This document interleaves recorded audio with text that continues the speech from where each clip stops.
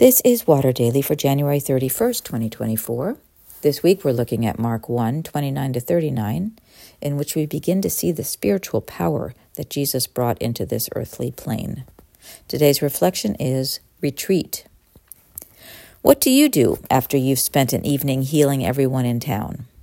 If you're Jesus, you try to get out of Dodge, at least for a little while. Quote, "In the morning, while it was still very dark, he got up and went out to a deserted place, and there he prayed." I would probably want to sleep in, but there are better ways to nurture your spirit, as Jesus knew.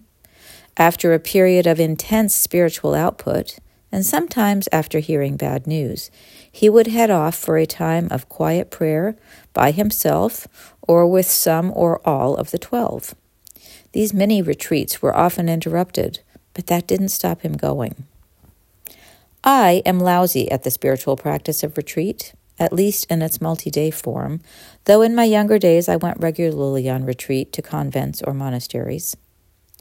What Jesus models here is the value of taking time apart for prayer, no matter how long it is.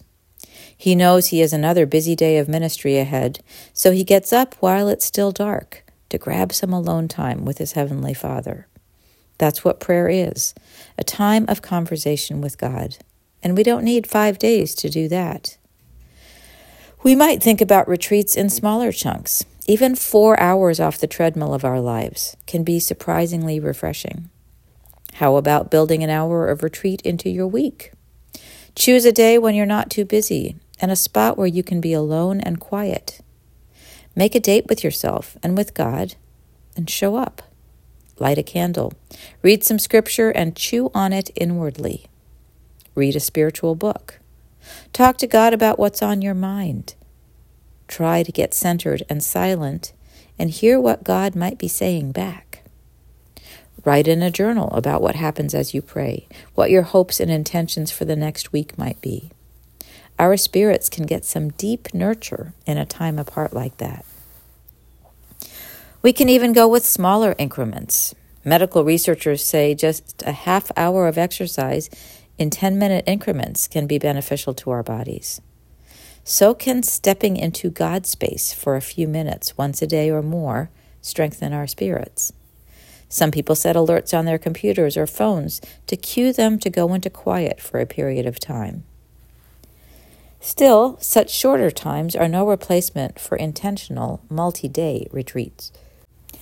Retreat is one of the most rewarding spiritual practices in our Christian tradition. There are some things that we can only hear or receive when we've stepped out of our regular lives for several days. It takes time for our spirits to rest, get in touch with what's going on, and become receptive to a deeper connection with the Holy Spirit. When we just give and give without taking time to recharge our spiritual batteries, to reconnect with the one whose life we are sharing with the world, we soon find ourselves with little to offer, tiring more quickly, becoming easily irritated.